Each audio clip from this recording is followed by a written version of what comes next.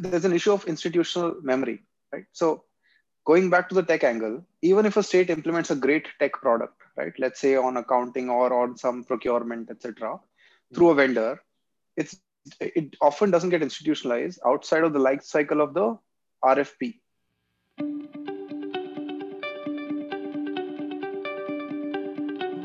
Hello and welcome to the season 2 of Understanding the Future. I am your host Punit Gandhi, and Climate Center for Cities is excited to bring to you a podcast about the future of work in the field of climate change, urban development, sustainability, and innovation. We will talk to experts working on ground as well as in the top management of government and non-governmental organizations to better understand how the field looks like in future. This will help us in preparing to enable climate actions as well as gauge the type of skill sets and jobs that would be required in future to solve complex challenges. If you are listening to it for the first time, do tune into season 1.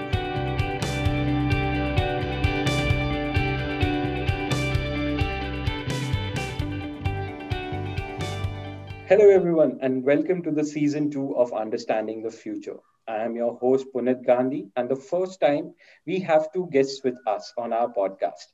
We have Vivek Anandan Nair, Head of Ethics and Partnerships at Janagra Center for Citizenship and Democracy.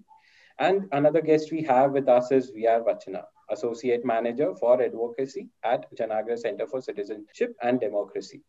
Welcome to the show, Vivek and Vachana. Glad to be here, Puneet.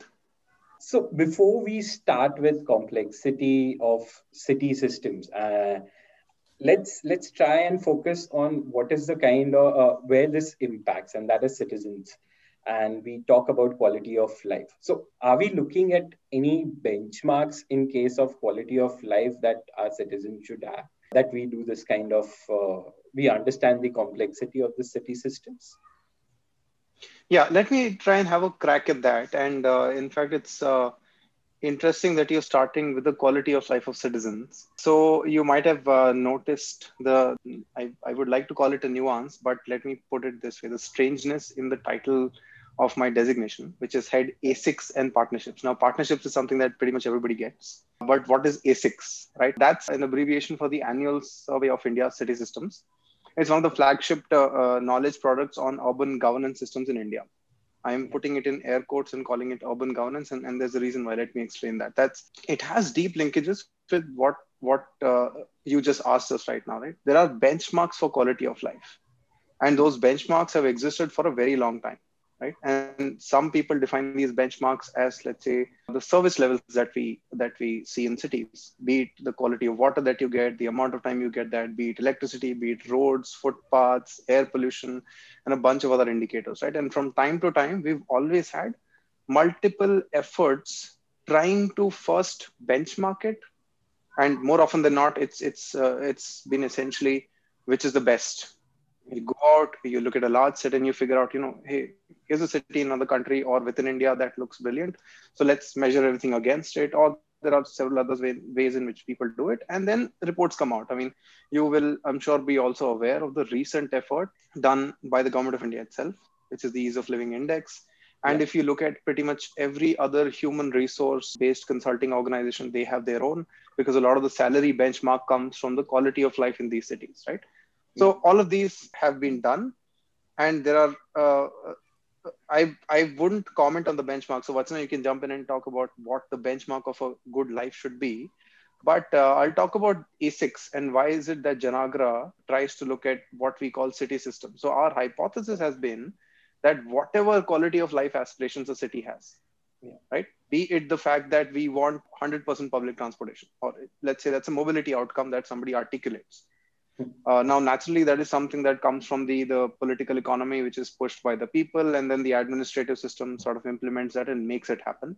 Now, in this whole piece, while people articulate the end of the rainbow sort of metric, which is we want better public transportation, we want better parks, what we've always felt is missing in the narrative is how do you even get to the end of the rainbow? Right. So there's a big, if you look at it as an iceberg, and this is something that is a go-to for Janagra. Let me go to it once again, which is what is visible on top, right?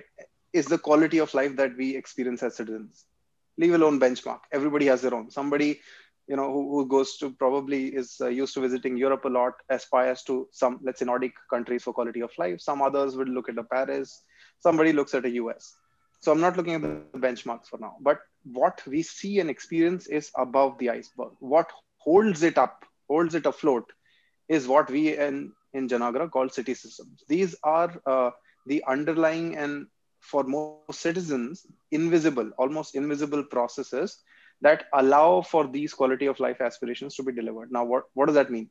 That simply means, what are the laws, what are the policies, what are the institutions and institutional frameworks, what are the transparency and accountability mechanisms, and how well are citizens participating in all of this, right?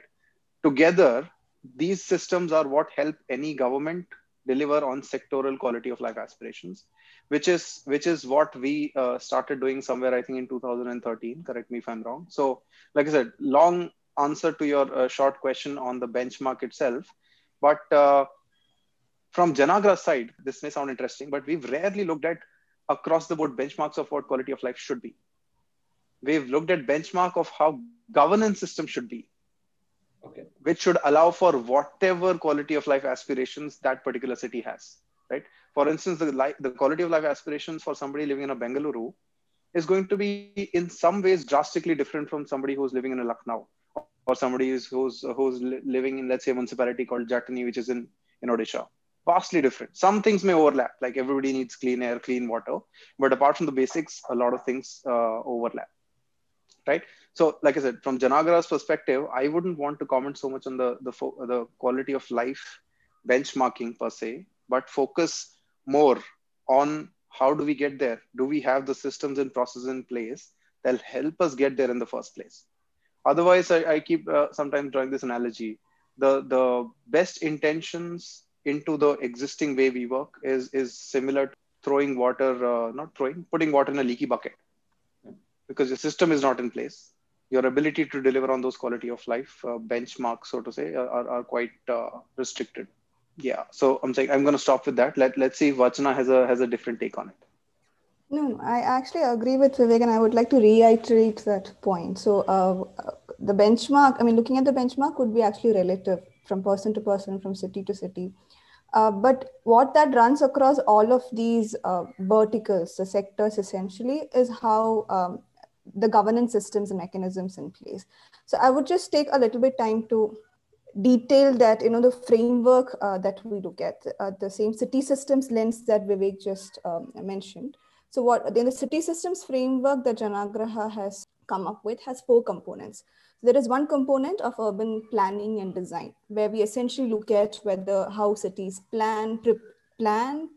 implement and enforce these plans, and what is the citizen participation element in planning and designing for the city. Second is with regards to the capacities of the cities. This is in terms of 3 respects: financial, human resources, and usage of information technology for process efficiency. Third is about how empowered are our city political leaders, right? The mayors and the councils. And fourth is pretty much straightforward. It is citizen participation, transparency, and accountability. So these 4 components need to essentially come together for a city to deliver good quality of life. So unless this is fixed and sorted, it's almost impossible. It's impossible for the city to deliver a good quality of life. So these nuts and bolts essentially need to be fixed.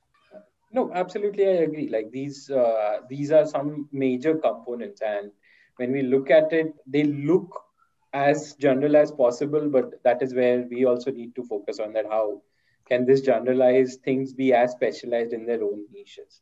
But one thing that has happened is I've started working in urban development for almost 2 years now. I never knew about urban development. I do not belong to that field from academic point of view as well. But in 2 years, one thing I've understood is it is complex. Everything is interrelated. Each thing affects the other thing. But I have never been able to define it, how everything is so complex, so interconnected, and so together, but everything is still in silos. So, how would you define urban complexity if I have to ask you that? I don't know where to call it a $1 million question, but let me put it this way: urban complexity. The definition there are lots of funny things in the way we see urban today, which I think will help answer the question itself. So let me start by giving a few anecdotes. Maybe that will make it a little interesting. For let's start with something that's in the Constitution, right? The 74th Amendment, which sort of brought to life a vast number of what today are popularly referred to as urban local bodies. In pretty much every other government document, that's what it's called. But the fact is that nowhere in the Constitution does it say urban local bodies. So I'm saying that's complexity number one. It is urban local self government, which today is popularly referred to as urban local bodies. So there is complexity that arises out of how it was envisioned and how it is being administered. So from the imagination of a government of a place, it has now become in I mean, if you go outside some of the big centers, it is almost like an execution arm of the state government, and in a lot of ways, the central government, right? Because you haven't realized the vision of a true governance at that government at that place. It's a body. That's saying that I just wanted to put this out there as a starting off point, right? So there is complexity that arises because of how it's envisioned and answers. Now, the second layer of complexity is this, that when we often say urban, and this is a slightly more technical one, but I wanted to touch upon this in the irrespective. There are plenty of people who work on what is urban, right? There is a definition that we have, which is a statutory thing that every state is allowed to choose, which is an urban center, which is not. Then there is something that the census does. Then there is a vast amount of research which actually tries to define what is urban in the first place, right? Apart from the state definitions of 25%, no, 75% main working families, etc., and the density, there are, I think, and correct me if I'm wrong, Vasna, there are reports from IDFC Institute which were talking about the fact that India could be as much as 65% urban already, right? So and that's because if you start looking at the economy in nuts and bolts, you'll start to see that a lot of people have already shifted out of work lines that are directly linked by agriculture, right? And then there are other examples, some of which we've quoted in our own works extensively, which is if you take, for instance, Mexico's definition of what urban is and apply it to places in India. I think places like Kerala. Kerala, correct me if I'm wrong, Vachana could be as much as 95% urban already by some definitions of urban that float Yes. around. Yes, Right. that's right. So I'm saying there is another layer of complexity which comes from what is urban, what is not urban. And directly linked with that is this big challenge which adds, I think it's one of the biggest reasons for this complexity, is that urban is a space. It's an area, but it is defined and governed as a bunch of silos. So the governance of a space, for instance, the space that you call out right now is an urban local body. It has to have its own government, but within that space that supposedly has its own government, there is the central government's arm that is trying to operate some parts of quality of life for people.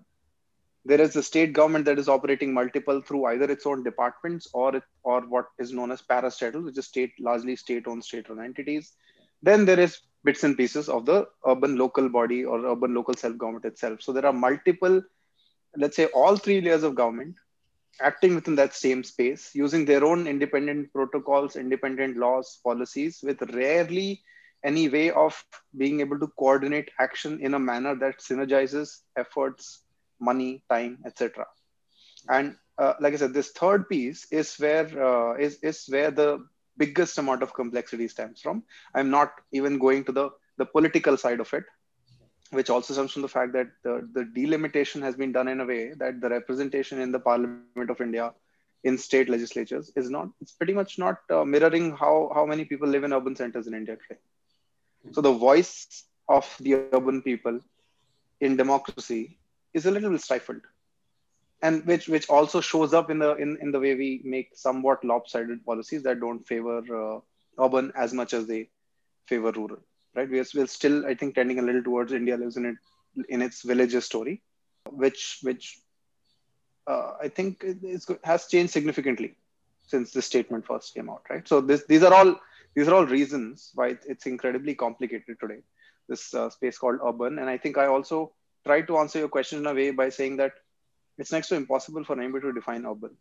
It's only possible for you to read the multiple layers and figure out which entity you're working with, Yeah. whether to solve a problem or to define a problem, and then try and see it from their particular lens and their worldview. And in some ways overlap all these other views to say that, okay, if this is how you're trying to fix urban or to figure out what is wrong in urban, let me apply your lens. Then let me come in with other angles, the ones that I called out, and see, how those angles add to either the problems in the diagnosis or for the solutions.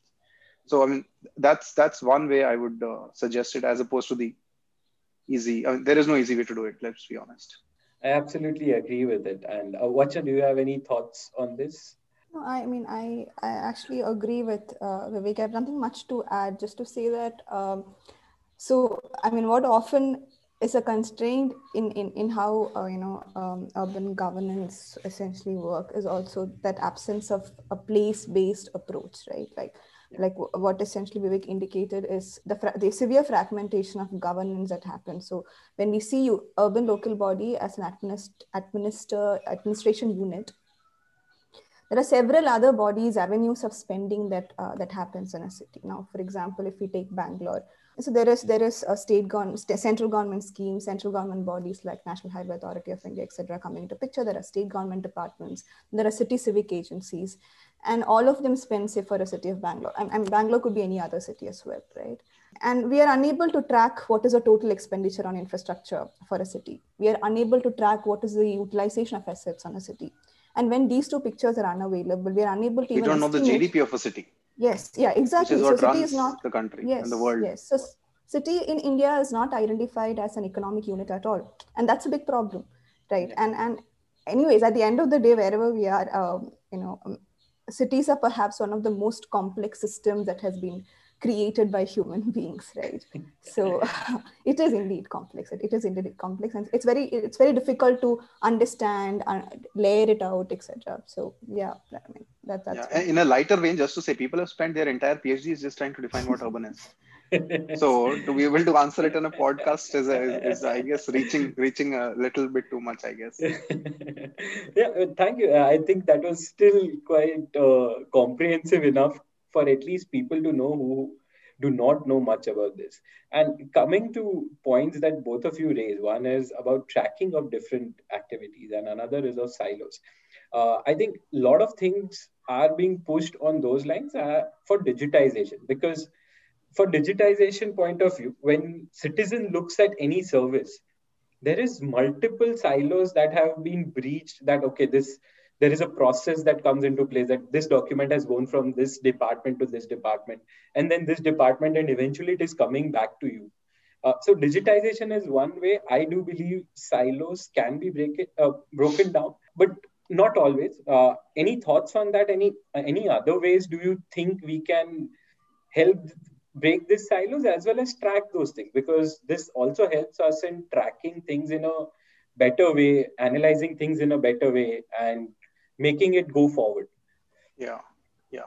No, that's a good question. I am a firm believer of the fact that injecting a healthy amount of technology into whatever it is that we are doing, however it is that we are doing, has the potential to drastically change outcomes for the better, right? And this is I'm making a very broad statement. This applies to all levels of government, urban, rural, wherever you think of it, it comes there. And at the same time, also recognize that technology is a tool, Yeah. right?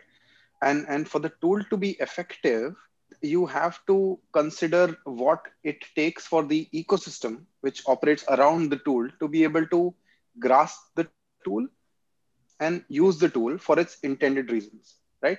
So India, for I'm saying, let me not say India, across several states over the last few years, that at least I've been very heavily invested in the urban development story. I've seen governments taking big leaps of faith in trying to inject a heavy amount of technology based processes to Yeah. get things working, right?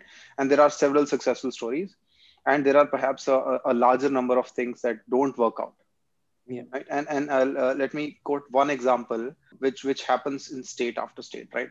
State after state invests in what can be loosely defined as an ERP system for the state. Yeah. an enterprise resource planning system. While it's not really a resource planning system, at least what they're trying to do is digitize a bunch of things. For instance, a citizen has to fill up a form, it goes somewhere, it happens automatically. And then, there is limited face time that has to be done. And it's been deployed, let's say, across the state at scale. Now, a lot of these times, there are other issues that crop up because of what I said, right? When you look at the tool as a blunt instrument without recognizing that for it to fit into the system, you need a bunch of ecosystem changes. And what are those ecosystem changes? At the heart of it is the people, and how you get those people to use these systems. Yeah. Recognize the challenges. For instance, recognize the challenges of somebody who was hired, let's say, in an NULM, similar to an NULM scheme in the let's say late 1990s, 1998 or 2000, into a government somewhere, let's say in Odisha. They were Yeah. hired when they were 22 years old. They are still in the system because schemes like NULM continue. Yeah. They were never trained on anything. They were never told what else to do. But at that time, they were hired as let's say, a computer operator because it was pretty new. Since Yeah.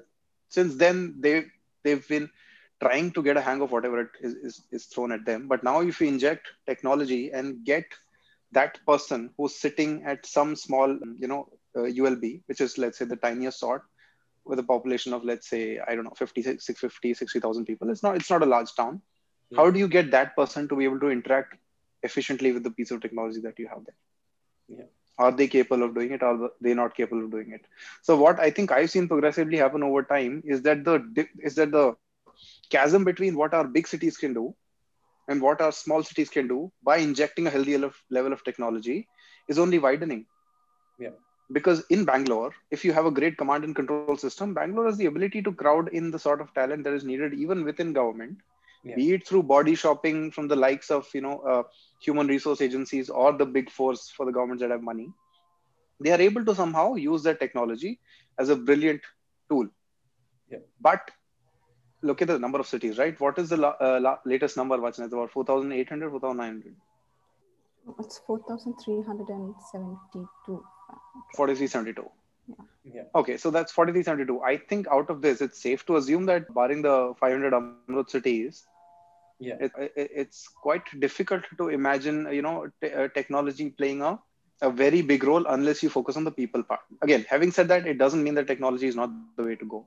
The Yeah. point that I guess I'm trying to make is that technology is brilliant, but there has often been an ignorance of the people aspect plus the other policy aspect. For instance, if you are trying to now introduce a digital way of, let's say, collecting money, Yeah. are you tweaking the law that was framed in 1956, let's say the Municipal Act of some state, Yeah. which says that you can use a register? Because then you are giving two options, right? You're giving somebody who's used to collecting on pen and paper. I'm giving an example of Yeah. particularly Yeah. of, let's say, some revenue collection.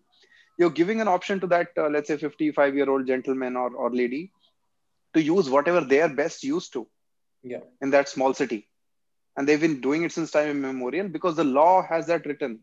Now, all of a sudden, you have a digital system. If you don't use it, big deal. You are at least adhering to the law. So, are we doing the ecosystem changes, law, policy, people, etc., to make it happen? Is something I think that is which is super critical to bringing in technology. Not to say that you shouldn't, you should Yeah. continue to, but there is a need to focus very heavily on what more does digitization take? And digitization is a big word, right? I would Yeah. say there is one part is technology, one part is people, and there is a whole part of outside of this law and policy of change management. Yeah. Which is how do you make sure that every touch point of interaction, be it citizens, be it within the government, each client, how are you managing these people their knowledge, attitude, behavior change to be able to work this system efficiently, which is now heavily driven by automation and tech. That's one thing that I've seen has been missing for a while, but I'm not sure that's been missing for want of intent. I think it again boils down to something that we keep calling out in A6, right? That our cities, in more often than not, even our state governments run on steam. While people may think that we have a lot of government, we barely have any We government, barely. Yeah. right? We That's. barely have. Our cities are incredibly understaffed. And in some ways, I'm surprised they're running as well as they are, Yeah. with 30, 40, 50% vacancies. So I'll stop with that. long monologue, and please do jump in. Yeah, so I think there is one problem of contextualizing digitization, of course, because there is definitely even in smart cities, for example, in our interactions, we often hear that some of the cities are unable to actually get the right kind of professional service at all. There is no interest, and even if someone joins, it's so difficult to retain them. As we say that, it's quite interesting that when a city like Bangalore, which is like the Silicon Valley of India, when it amended its when it in fact overhauled its act, so in 20 with the new BBMP Act 2020, there is not even a single provision to use technology in governance, which is really sad, right? I mean, if Bangalore cannot use it, if Bangalore couldn't bring out that change, and that's also a problem. So I'm just saying that we need to be cognizant of both of these realities. Yeah. And coming to the point that you specifically mentioned about capacities, yes, it's absolutely low. And every time you see people checking, there is always this line, and always I have to wait for any government thing I have to do. But no one understands what is the capacity gap, and then the amount of changes that keeps on coming in the ecosystem, especially any big city or medium size scale city. If I'm taking, if they are shifting to digitization, then there is a capacity issue as well on lines of they don't know how to do it. So while there is 30 to 40% vacancy rates, there is also more than that the amount of learnings that they don't have. Yes. And that is where I feel something needs to happen. And any thoughts on those lines? How that Yeah, no, can? it's brilliant that you picked that up, and that's, like I said, often it's the conversation on people is missing in a lot of, how to say this, in a lot of discussions around how to fix urban. Let me put it that way. Yeah. I think the conversation on people and what you just called out is I feel personally is quite missing, and I think the reason for that is it's too complicated a challenge, I think, that most people feel that they can solve. And let me put it in the, how to say, overlay it with the timeline of the key actors who are able to do this, right? There is the political executive, Yeah. and there's a 5-year shelf life. Yeah. Then there's the bureaucratic, let's say, reform agent. I'm calling the bureaucratic reform agent because not everybody in bureaucracy wants to reform systems. Some choose to firefight because that's the order of the day. Some choose to do a little bit of systems and mostly delivery of services and goods. Fair enough. There are very few people who are systems reform agents within the bureaucratic circles. Let me put it that way. And their lifespan is between 1 to 2 to 3 years, right? How many bureaucrats can you name who stayed in a department for 7, 8, 9 years? And the sort of time that we need to transform the people issue and the capacities and the business process reengineering issue at scale is in the order of tens of years. So it might take 10 years, it might take 20 years. Like Janaagra has been around for what now? 2 decades. It's taken constant pushing for us to sort of get to a place where now in India we are looking at least having audited accounts come out of India cities, some of which are size of some of the world's largest companies. They still are not able to get out third-party audited accounts, right? So this takes time, and so I'm just putting in the timeline concept. What is realistic to imagine? But the problem on capacity is I largely see are fourfold. One is number. You don't have the right number of people. Second is kind. You don't have the right kind of people for a particular post or for a particular problem to be solved. What is the sort of expertise that you need? Are you able to acquire those? And the ecosystem, which is, do you have the public service commission? Do you have lateral hiring? All of that. The third issue within staffing is, do you have adequate performance management systems, which is how do you hold each of your employees accountable to whatever task it is that's been assigned to them, by whichever layer, be it the administrative layer, be it the political economy. And then the fourth is, how's the org structure? Is your org structure tuned to deliver in an efficient, agile manner? Given that cities are incredibly complicated, you need to have a structure that is able to respond like this, right? Because something can go wrong here, and some 10-year project continues needs to happen all the time. Therefore, are you tuned to that? So these four problems exist, because of which there is incredible there's an issue of institutional memory, right? So Going back to the tech angle, even if a state implements a great tech product, right? Let's say on accounting or on some procurement, etc., through a vendor, it often doesn't get institutionalized outside of the life cycle of the RFP. Yeah. Let's say you have a 5-year agreement to say we will implement this system, and some KPMG comes and does it. Great. Now, but the state does not have institutional memory to be able to learn from that and do a plus plus on their own the next time. So they're locked into this cycle of getting external support and doing it, which I mean, to be honest, that's not the worst thing to happen. But in the process, it's very difficult for them to build institutional memory at scale. That's something that I think is missing, and that's, like I said, it's a long challenge, right from the second ARC report in 2006, maybe even 15-20 years ago. This has been highlighted by several people, but that it remains to be something that we are solving. The one thing I'd like to point out is there are glimpses of hope, because a lot of people have started saying that this is the bottleneck.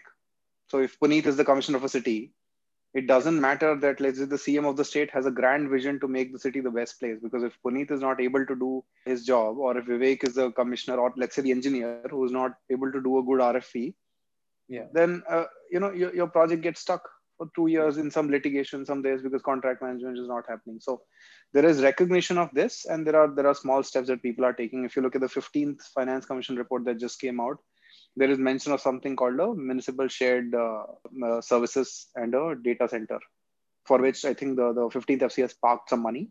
That is their effort to sort of encourage states to figure out how to solve the staffing issue. Yeah. Via media.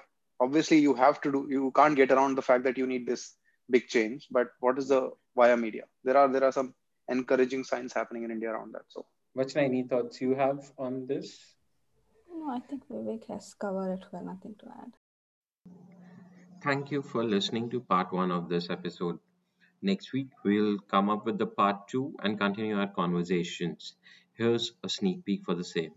If government can't do it, who else? Like, people always think that government coffers are always full, and we have enough money, and we have everything that can be done is possible. If you don't have resources, who has?